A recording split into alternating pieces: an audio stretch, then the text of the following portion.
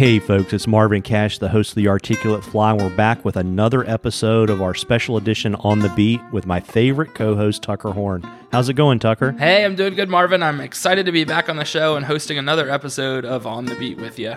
Yeah, it's going to be great. And hey folks, as we mentioned before, this is an experiment, and we'd love to bring this show to you regularly, but we need to get some feedback about what you like, what you don't like. Do you like the news? Because we're not going to do the news this time. If it's something that's really important to you, you need to let us know. And even better, we need sponsors. So if you want to sponsor the show, if you're a shop or a guide or a team, reach out to us on the Articulate Fly Facebook page and let us know. Let's get to our interview with a member of the Dream Team. The Dream Team medaled in 3 World Youth Fly Fishing Championships over 3 years. This show's guest was a member of that team for 2 of those 3 years. I'm confident he would have helped the team the 3rd year they won gold in a row, when Hunter Hoffler was able to take the individual gold medal and the team took the team gold medal. This episode's guest won the 2013 team gold medal in Ireland. The following year, he won the 2014 individual gold medal and team gold medal in Poland. He's a big part of the U.S. Youth Fly Fishing Team's successful legacy, and we couldn't be more excited to have him on the show. Gabe Wittosch is an incredible person, an incredible angler, and Tucker and I are excited to sit down and have a chat with him. Well, welcome to the Articulate Fly, Gabe. Hey, thanks for having me, guys. Excited to be here. Yeah, it's going to be a lot of fun, and a tradition we have on the Articulate Fly is we always ask all of our guests to share their earliest fishing memory. Yeah, so my earliest fishing memory is from back when I lived on Long Island, New York. My parents used to take me just to some local ponds to kind of mess around. You know, I'd been casting in the yard for months, and my mom took me down one day, not expecting me to catch anything, and I ended up catching my first fish. It was a pretty big largemouth off the bank, and never stopped after that. That's really cool. It's cool that that happened so long ago. When did you start fly fishing? Around 3 or 4 is the first time I got a fly rod. You know, I'd just be casting in the backyard, but first time I started catching fish on the fly was 5 or 6 when I moved from New York to Georgia. Just catching like brim and stuff in the backyard, and eventually taking it out on the Chattahoochee to chase trout. That's really cool. What was it like knowing, that it started so early for you? What was that transition like from just regular fishing to fly fishing? I mean, it's just, fishing's been my life forever, pretty much. First fish was at 3, and I've just been going ever since. So, I mean, I've always been competitive with my friends, and it was always, my main hobby and my passion versus most of the people I kind of just fish with that were just out there to have fun. So it was always kind of in the back of my mind, a little competitive edge going on. So the transition from regular fishing to competition fishing came pretty easily. And, at first it was just kind of going out and having fun and meeting new people, but it quickly picked up.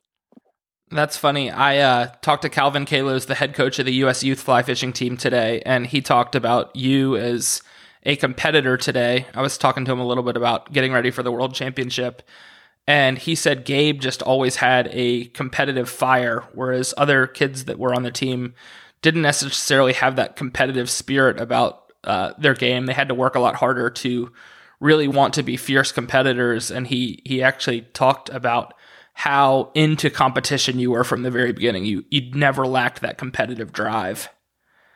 Yeah, and it's funny because I fished a session up in New York with Calvin as my judge. The first year I started competing, it was pretty much my first really big competition, and it kind of got to the point where I was doing really well, and I'd already won several competitions out of my first, say, 10. So, and when I start doing good at something like that, I want to do better. So he got to see me a lot less refined than people these days would. And I was losing fish during that session. I was cursing, I was pissed, and he was giving me some tips and stuff. But yeah, it kind of, as I started to do better, I wanted to do better. And it was kind of me versus me at that point, if you know what I mean. Yeah, that's really cool. And so as you kind of got deeper into competitive fishing, who were some of the mentors that helped you really refine your craft? Well, the first person who ever taught me how to check nymph was Jamie Sullivan from Dead Drift. I met a couple of the guys on Dead Drift at one of the local events and ended up going to a nymphing clinic and getting in touch with some of those guys and started fishing with one of them, Seth Sullivan, pretty regularly. So those were two of the guys who kind of first inspired me to start competing and encouraged me to try out for the team. Going on from there, the person who really made me take the biggest jump was Paul Bork, who was the head coach of the U.S. Youth Fly Fishing team at the time I was on it. And he really showed me a lot of the techniques, kind of unlocked a lot of doors that I just never really thought of. And that kind of kicked off the large growth and skill and knowledge about the sport. Since then, another buddy of mine, Kelly Calvo, who I used to fish with a lot before I started competing, he's probably the fishiest person I know. I know plenty of guys who are better or more technical, but I don't know anyone else who can just go out there and catch fish when it's tough better than him. So that mindset and a lot of stuff I learned fishing with him, he was definitely one of my biggest mentors as well. So it's kind of a little bit of a mix between competitive and non-competitive people that shaped me into the angler I am today. That's cool. Who told you about the U.S. Youth Fly Fishing team? When I got on Dead Drift in 2012, a couple people had mentioned it to me pretty much off the bat, saying that, I should pursue it and definitely go to a clinic. And when I went to that first clinic in April of 2012, I knew I definitely wanted to try out for the team. That's really cool. Who are some of the folks that have helped your development as a competitive angler? Definitely Paul Bork. Like I said, he played probably the largest role in kicking things off. From there, honestly, more than anyone else, it was my teammates, because we fished together so much and we all had kind of different backgrounds and fishing styles. So learning off of each other, every time we went out, we'd pick up something from another person. And, we might say, hey, maybe you try this. And then they say, well, I actually do it like this. And, it kind of clicks in your mind and you end up adopting their way versus yours. Or, you see them do something wrong and you point it out to them and it clicks for them. So that was the biggest part of our success, was learning from each other and trusting each other enough to be able to try different things and learn that way. So definitely Paul starting me off, but then honestly, there's obviously the other coaches on the team, Chris Lee, Josh Stevens, Mac Brown taught me a lot, and I'm sure I'm forgetting others, but I'd say more than anything, I learned from my teammates. Talk to me a little bit about those guys that were on the team when you won individual gold and the relationships you had with them and still have with them today. Well, it got to the point where I really didn't see anyone else but them. Every waking moment that I wasn't in school, which was a lot because I went to a school where I only went 2 days a week. So pretty much every other day I was fishing with those guys. So we obviously got really close. We were together every weekend, usually a few days during the week, going out and fishing pretty much anywhere, just trying new water, learning new things. On the 2014 team was myself, Cam Chiaffi, Hunter Enlow, Hunter Hoffler, and Mason Sims, with Andrew Brown as the alternate in Poland. And I traveled all over the place with Hunter fishing. We went and pre-fished Ireland together and Poland. So we definitely had a special bond and a really good connection on the team, just from how much extra time we spent together. We traveled out west together after some of the bigger tournaments out there. So I'd say out of anyone, Hoffler and I definitely had the best mojo, and we really learned a lot from each other. That's really cool. And so, you're relatively young, but you fished competitively for a long time. How long have you fished competitively? Going up on 7 years now. I started in 2012. Got it. And we talked a little bit about Poland and Ireland. Where are some of the other places you fished? So for trout, I've fished in Oregon, Colorado, Wyoming, Idaho, New York, Pennsylvania, all throughout the Southeast. Quite a few places in the U.S. Overseas, I've fished in Ireland, Poland, Slovakia, and the Czech Republic. Non-trout related, I've gone some other places. I've gone down to Turks and Caicos recently. I spend a lot of time saltwater fishing in Florida these days. I've traveled a good bit of the globe fishing so far. That's really cool. And I know, you really, I've read some of your bio stuff. I mean, you basically got a taste of competitive fishing, and the next thing we know, you're on the U.S. Youth team, traveling around the world, competing and winning medals. What do you attribute that rapid rise from just getting into competitive angling to being one of the premier youth competitive anglers? Well, it's kind of cool how it started. It did start really fast. I tried out for the team, and I ended up taking third place, winning the bronze medal in my first youth nationals, and that earned me a spot on the America's Cup team for that year, where we won bronze as well, which was the first time the youth team had placed out there. But I'd say it was kind of going back to what I was talking about that time fishing with Calvin. When I get good at something, I just want to be better. And I take it really hard when I make mistakes that I, as an angler, know better than, or can, I do it 100 times in a row and then mess it up. And I remember that one time. So just that kind of fire to get better and best myself. But overall, just time on the water. After that first World Championships, I was scheduled to go off to college, but ended up taking a gap year. So, it was 6-7 days a week, sun up to sundown, competing with myself on the water, whether it was in a competition or not. And just spending that time, we took it very seriously going into Poland. It was a very brand new team going to Ireland. We were all obviously really skilled at that point, but going into Poland, we knew that we could, do something special. So, everyone had their own kind of little niche things that they were doing. I spent almost a month fishing left-handed, learning how to fish left-handed just in case something went wrong. And just, sometimes it helps to be able to fish ambidextrously. Plenty of other people were, trying different leaders, different techniques, doing, fish only something that you're bad at for a week or two straight. So it's just kind of going that extra mile that most people in the sport won't go, focusing on building on what you're good at, but also really refining things that you aren't so good at.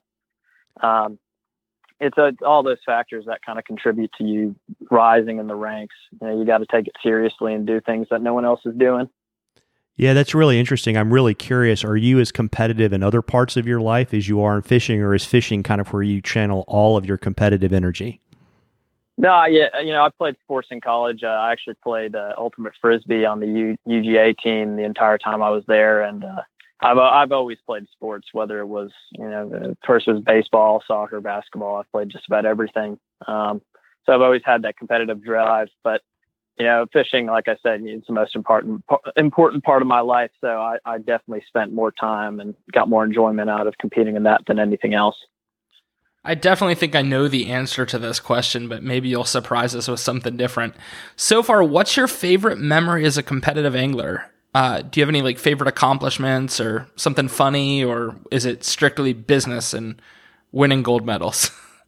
Well, before we went to Poland, it got to the point where it was strictly business. We all took it. We were out there competing for our country. We really took it seriously.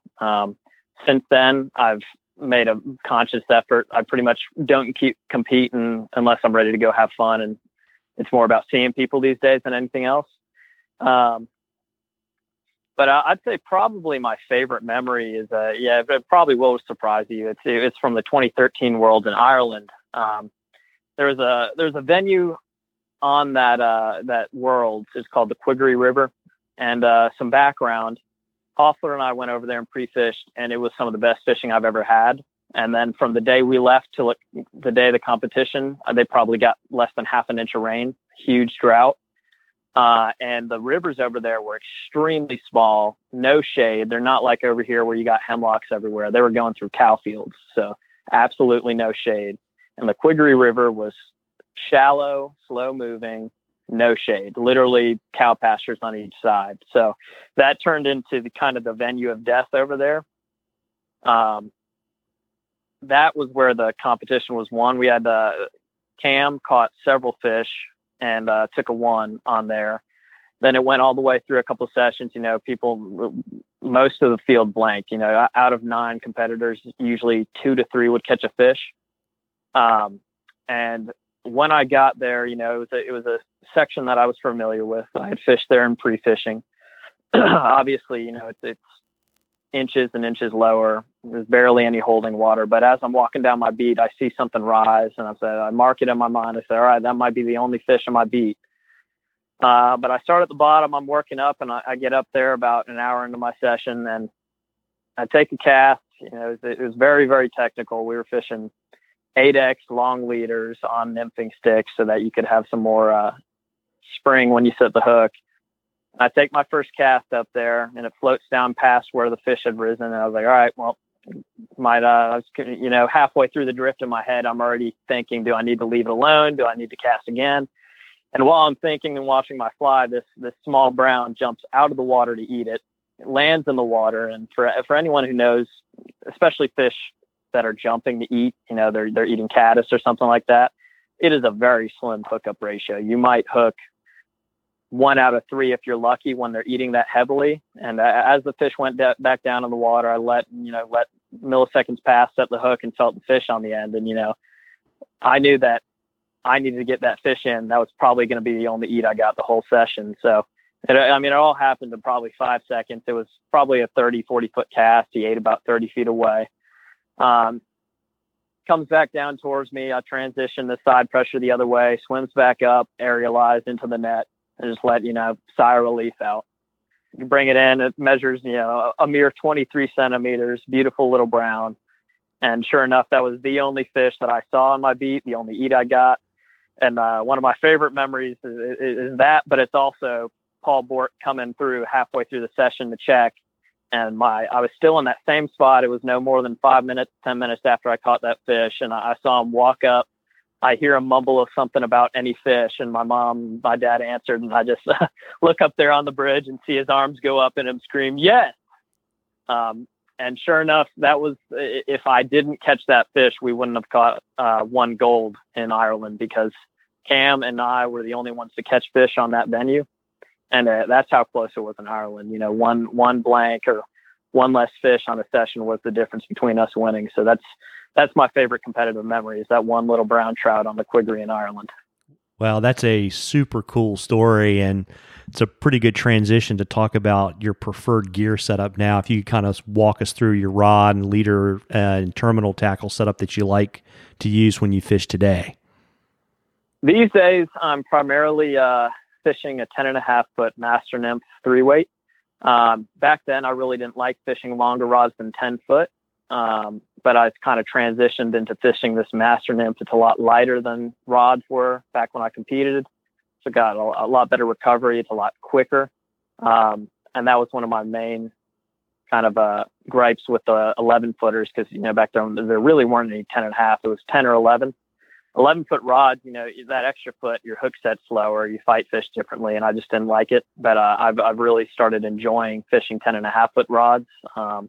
To the point where if I fish something that's less, it no longer, it feels more like I'm fishing a 9 foot rod. So that's my primary setup. I've got a Hardy ultralight reel, same reel I bought back in 2013 that I just keep using on all my rods. I also fish a Lamps and Conic sometimes, but primarily that Hardy ultralight. And as far as rod and reel goes, I really haven't switched it up much. I used to fish a Grays. I fish a Master Nymph now, and stick with that Hardy ultralight reel. Talk to us a little bit about your leader.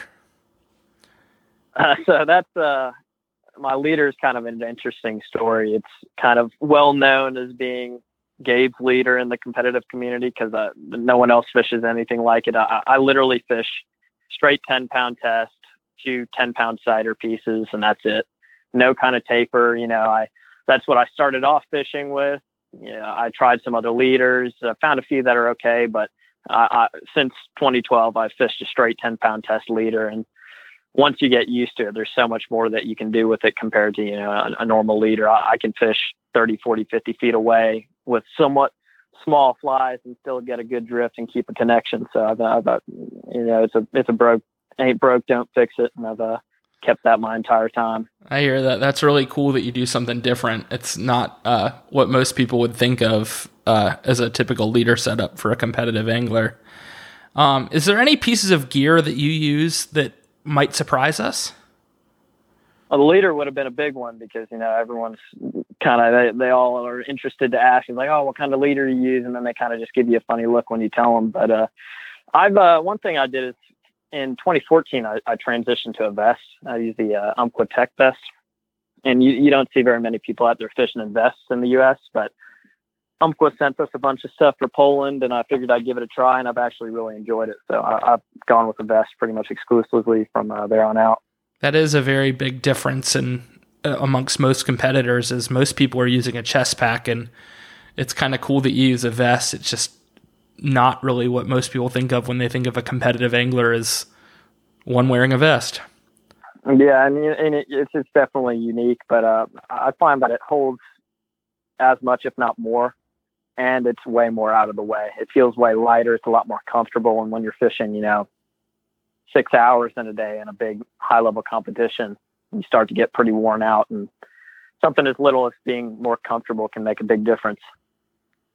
Yeah, that's really interesting. Yeah, I haven't fished a vest in 1,000 years. That's really interesting. I know you're pretty young, but you recently graduated from college and you're now in the real world. And why don't you tell us how that's impacted your fishing and your competing life?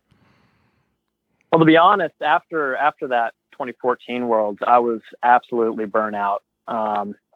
I fly fished one time in my first semester at college. I went up to my favorite stream, caught some big fish, and then put the rods up and really didn't touch them again until probably the next spring, But I started picking that back up a little bit more during college. I do the Casting for Hope series of tournaments every year.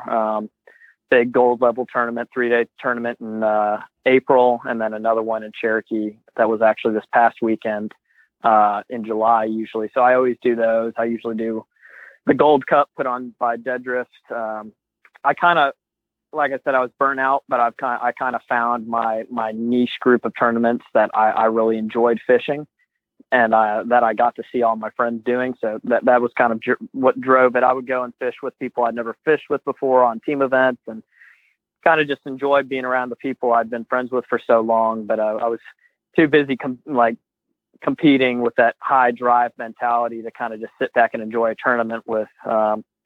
So I started doing a little bit more fly fishing, and I spent a few summers guiding and doing a lot of small stream fishing. So throughout college, it was primarily small streaming, a few comps here and there, and then guiding. Towards the end of college and after college, I've really picked up on the saltwater fishing game. I bought a skiff. I spent a lot of weekends down in Florida. I traveled to Turks and Caicos, like I'd mentioned, planning on heading back there in December, and down to Florida here again this weekend, probably. So I definitely don't have as much time, but that's fine. Cause like I said, I was pretty burnt out. So now that I've kind of taken a step back, it's something I immensely look forward to, is having that time to go and fish. That's really cool. Do you have any desire to make the adult team one day? I made the adult team back in 2013, I believe it was. Placed fairly high. I think I was either 11th or 9th on the team point standing, but back then you couldn't be on both the youth and adult team. They made that rule because too many youth kids were making it too, and they figured they'd leave us to the youth team until we turned 18, 19, and then could go for the adult team. I don't have any desire at the moment. I'm sure it'll pick back up here in the next few years. I'll consider making it. A couple of my friends, a couple of guys on the dream team, as you call it, have been talking, and there's some murmuring about starting to kind of get the band back together. And there's a couple people like Cody Bergdorf, who was on the youth team before me, who's now on the adult team. Mike Bradley, a good buddy of mine from North Carolina, who actually fished this tournament this weekend with. He's on it now, and he's competing on the world squad. There's more and more people that I kind of grew up fishing with that are making it. And that's making me want to compete on it more. But at the moment, I'm just kind of enjoying taking a break from the heavy duty competitive scene and enjoying a few comps here and there. That's really cool. Yeah. And it's kind of an interesting segue too, to kind of talk about kind of evolutions in gear and approach from the time you were winning medals to today. You want to kind of comment on kind of what you've seen happen in the last 4 or 5 years? Yeah, there's definitely a change. Like I said, back then it was pretty much a 10 or 11 foot rod. There's 1 or 2 guys on the team who really liked 11s. Everyone else fished a 10. Now there's a lot more versatility with the 10.5 foot that I said I've been enjoying using. So, there's different rods. There's probably, back then, you had Sage, you had Grays, some people fished Hardies. And really, that was about it. Then Cortland came on the scene with some nymphing rods. You have Douglas, Syndicate, Harbinger, and now Master Nymph. So you got a lot more options. But honestly, as far as rods go, it's really, I've really enjoyed the Master Nymph. It's definitely a whole different animal from any of the other rods I fished, but it's more about getting used to something than the specific rod. Moving on to reels. Reels have never really been a big deal in a competitive game other than for balance. So, there honestly isn't that much of a change in the reels. A lot of different leader setups, but hooks and beads is something that I've seen a lot of people start carrying, and everyone's got their own opinion on that. Tippet hasn't really changed that much. You got Trout Hunter, which has always been a staple, but honestly, I've been a little disappointed by them as of late. In the past couple of years, it seems like quality has gone down. Cortland's come out with a really, really solid tippet brand for fluorocarbon. And I've got some ears to the ground that are saying that there's going to be a few more coming on the market soon that'll be top notch as well. That's really cool. Are there any common mistakes you see people that are just getting started in competitive angling, or people that are just recreational fishing with a Euro nymphing setup? Are there any common mistakes that you see them make, almost always? As far as the competitive thing, the most common mistake is people just absolutely freak out when they get into a competitive standpoint. I've seen it happen with people that I fished with for quite a bit of time. A lot of times on the youth team, I've helped teach them through clinics, and then you see them get to nationals and they just absolutely fall apart. So that competitive mindset is something that's kind of difficult to pick up. But on the other hand, part of that is not taking it too seriously and being able to brush things off as they go wrong. From just a standard Euro nymphing, mindset, people maybe who aren't ever planning on competing but are just Euro nymphing to catch more fish, I say a lot of times people focus too much on what they're told and what someone else does versus actually trying a few different things and learning on their own. If I had just listened to, people, my first year or two were always trying to get me, even coaches on the youth team didn't want me fishing the leader setup that I fish with, but that's what worked for me. So I wouldn't try and force that on anyone else. I might get them to try it, but I'd say just from a standard non-competitive angler, you got all the time in the world to figure out what's right for you. So don't get too locked into something that maybe isn't the way that you'd like to fish and maybe isn't the best for you. And that really goes for leaders, flies. Maybe this rod isn't great for you. It's just kind of trying it all out and figuring out what's good for you. Yeah, very cool. And you kind of talked about kind of relaxing and kind of letting the fishing come to you. Can you share with us how you approach a beat and how you break down water when you fish competitively? Yeah, and that's something that right off the bat, one of the first things you talk about from a competitive standpoint at a clinic with kids is saying it doesn't matter. We would rather you start 5 minutes late in your session than not look at your entire beat. Because even as an experienced angler, I can't tell you how many times, I've spent too much time in a bad part of the beat. And that may be, there's a lot of different reasons that could be, so maybe you think that this kind of water type is good right now and it doesn't produce, but you're just trying to hammer it down and figure out why it's not producing when 50 yards up in the riffles is where all the fish are that day. It might be bad information from someone, which kind of goes into the part where you need to have people you can rely on. But I almost exclusively fish bottom up, even if I know that the bottom part of my beat isn't the best. It's almost as much of a process thing of just starting from the bottom and working up and properly working water than anything else. There's select instances where maybe I know that all the fish are in one part of the beat and I start there so that I can hammer out a bunch of fish. Then I move back down to the bottom, fish up, hit the good water again, maybe run back down to a few other good spots and then try and hit the good water one more time. There's no set way to do it, but as a baseline, scout your beat, know where you want to be spending your time, and then start at the bottom and work through water quicker or slower, depending on what you got in front of you. Yeah, that makes a lot of sense. When you're going into a session, is there anything in particular you're looking for? It depends on, the river and the day. Back then, we'd always pre-fish, so we knew exactly what we were looking for. Nowadays, it's, by this point, most of the people who've been doing it for a while know what fishy water looks like. And if it's winter, you're probably going to go find somewhere deeper and slower. In the spring, with sun out, you're going to be hitting those riffles where there's a lot of bug activity. But I'd say more than anything, you look for those couple of really good sections of your beat, kind of get an idea with what you've got, and then hit those hard and work the other parts of your beat to kind of rest the good water. But yeah, that's about it. Just kind of identify your really good looking water, your deeper troughs, your fast riffles, anywhere that you think is good, and just having that in the back of your mind so that you can focus on those areas during the session.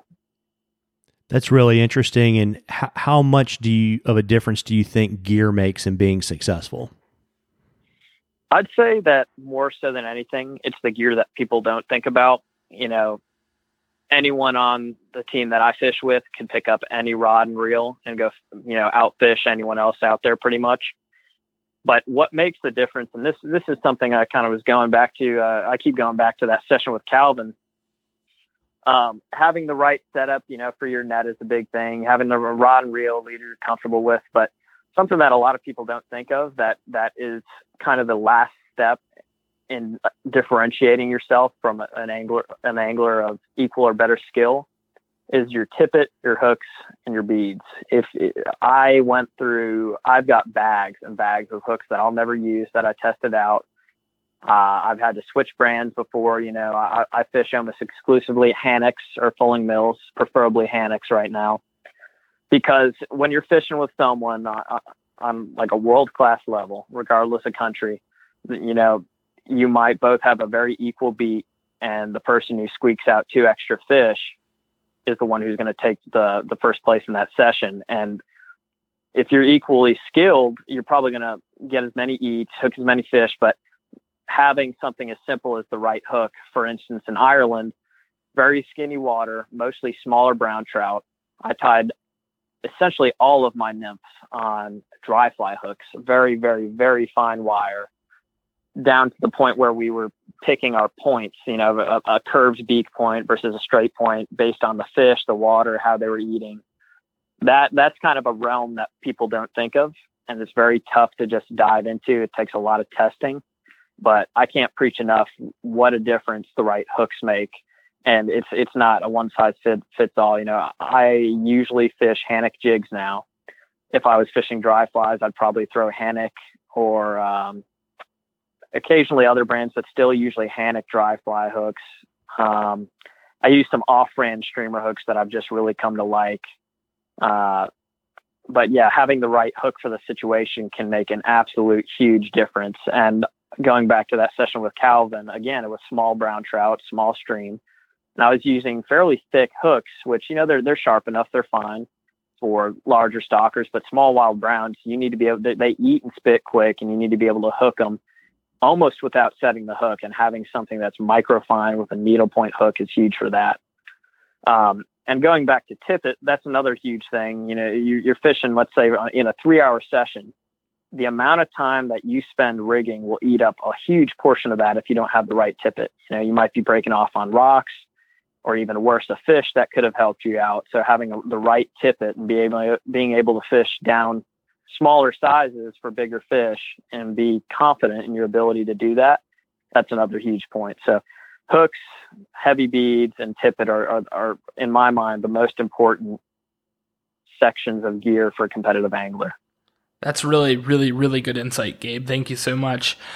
Do you have a favorite technique for fly fishing? Do you like streamer fishing better than Euro nymphing, or do you like throwing dry dropper, or do you like throwing a single dry? If you were just out on your own, what would be your favorite technique? In a competition setting, I almost never fish single fly. I rarely fish single dry. It's got to be a really specific situation, like that time on the Quigree in Ireland where I was throwing, a 16, 17 foot light leader with one single size 16 or 14 dry. A lot of people have picked up single nymphing for a lot of reasons. I almost never do that, even in the kind of water that, you think that's perfect for single nymphing. In a competition standpoint, double nymphing, heavier nymph on the tag, lighter nymph on point, or equally weighted is my go-to for pretty much every competition, regardless of time of year, location. But as I've progressed more, I fish a lot more streamers than I used to in competitions, simply because you can fish heavier tippet, bigger hooks that'll stick fish better, and you can fish water really quickly and get fish in really quickly. So that's something that I've really picked up on more so in the past couple of years. And that was actually a big part of the success for me in Poland, because rather than fishing, double nymphs and catching a bunch of small fish, I'm thinking of a specific session on the Bialka River, where there's an insane amount of smaller brown trout, 10 to 20 centimeters. And I was able to fish through sections with a streamer and target the larger fish that, most people, you catch 5 or 6 little fish and you either move on to heavier water where only big fish are going to sit, or you just get tired of it and the fish stop biting and you move on. Whereas going through there with a slightly larger streamer, you still catch shorts, but more often than not, I was picking out the 20 to 25 centimeter fish out of there. So I think streamers overall are a pretty underrated competition technique. And there's something, for instance, in this last Casting for Hope, where I fish streamers every session for a large amount of the session. And I'd say that fishing streamers, especially for big trout, is probably my favorite technique if I was just going out and fishing. That's really cool. Here in the Southeast, if you had to pick 5 confidence flies to put in your fly box, what would they be? So, and it's funny, it doesn't just go for the Southeast. And you'll see a lot of talk about fly patterns, and that was always a big portion of what we did in pre-fishing is fly patterns, this and that. It really all comes down to, a couple different flies and slight variations maybe for the water.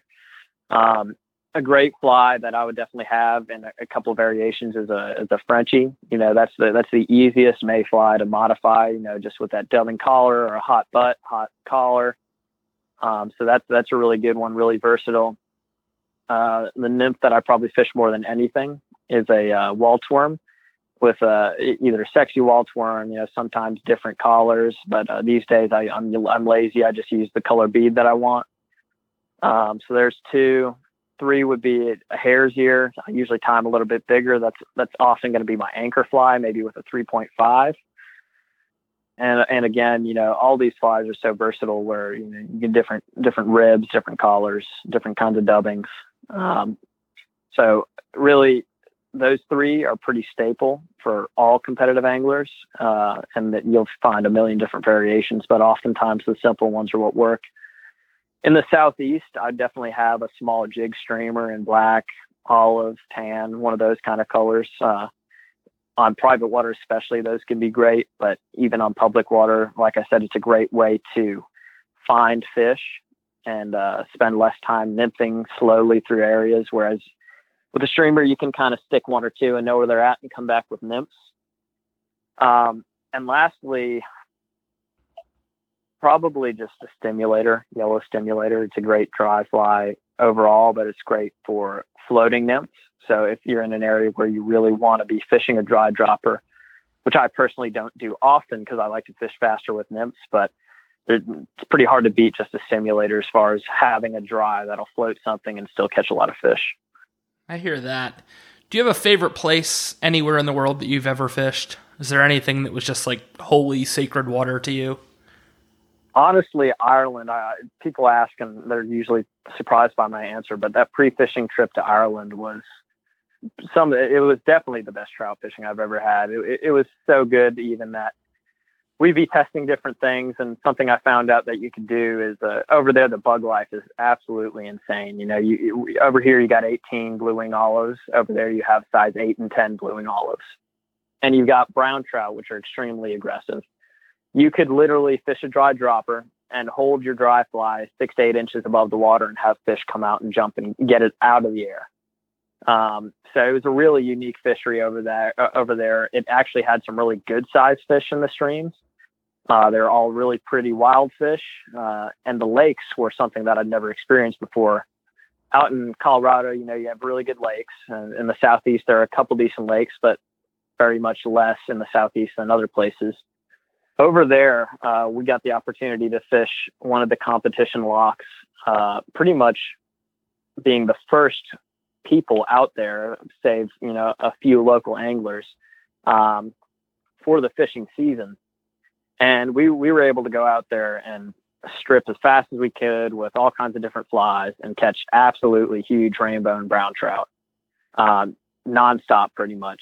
And then some of the more wild fish lakes, you'd be stripping flies across the surface and having, again, brown trout jumping out of the water for them. So Ireland was a really special place. And if I could go somewhere to trout fish, it'd be pretty tough to go anywhere other than that. Except for in the Czech Republic, there was one grayling stream we fished that was a really, really unique place. Caught a lot of really big grayling there. So that was another one that's high up on the list, but overall Ireland. That's awesome. And I know that you're a member of Team Dead Drift. What's it like being part of a regional competitive fishing team, Gabe? That definitely was what got me my spark and my start in the sport, obviously. I really enjoyed the camaraderie. A lot of the guys on the regional teams, they go out there and they try and do well for the team, but it's a lot more about camaraderie and meeting people and having a good time. And I really, especially more so these days, appreciate and enjoy that rather than the really high stress, high competitive nature of a lot of the other teams. It's always, it's a group of guys that are always looking to go fish in your area. Really good guys. We got our forums and our group chats that we're always messaging back and forth on. So I love being a part of the regional team, and it definitely gives you a lot of opportunity to compete. A lot of people who are going to try and get you to go out there and compete and do better. Gabe, it's just been an absolute pleasure having you on our show today. I can't say thank you enough. You've shared a whole lot of information with a whole lot of people here, and that just shows a lot about your character and what you really like to do in the sport. It's really interesting to see a competitor share so much information so freely, and we just really thank you for that, because it could really, show somebody, a new love for the sport. So we appreciate that. Yeah, no problem. Thanks for having me on, guys. I enjoyed it. Yeah, no, it's been great. And folks, remember, Tucker and I are trying to make this show for you. So please let us know on the Articulate Fly Facebook page what you like about the show. If you have any suggestions or comments, for example, do you like the news? And even better, if there's someone out there who wants to sponsor On the Beat, please let us know. Thanks again, Gabe, Tucker. It's always fun hanging out with you and talking. Tight lines, everybody. Thanks, guys.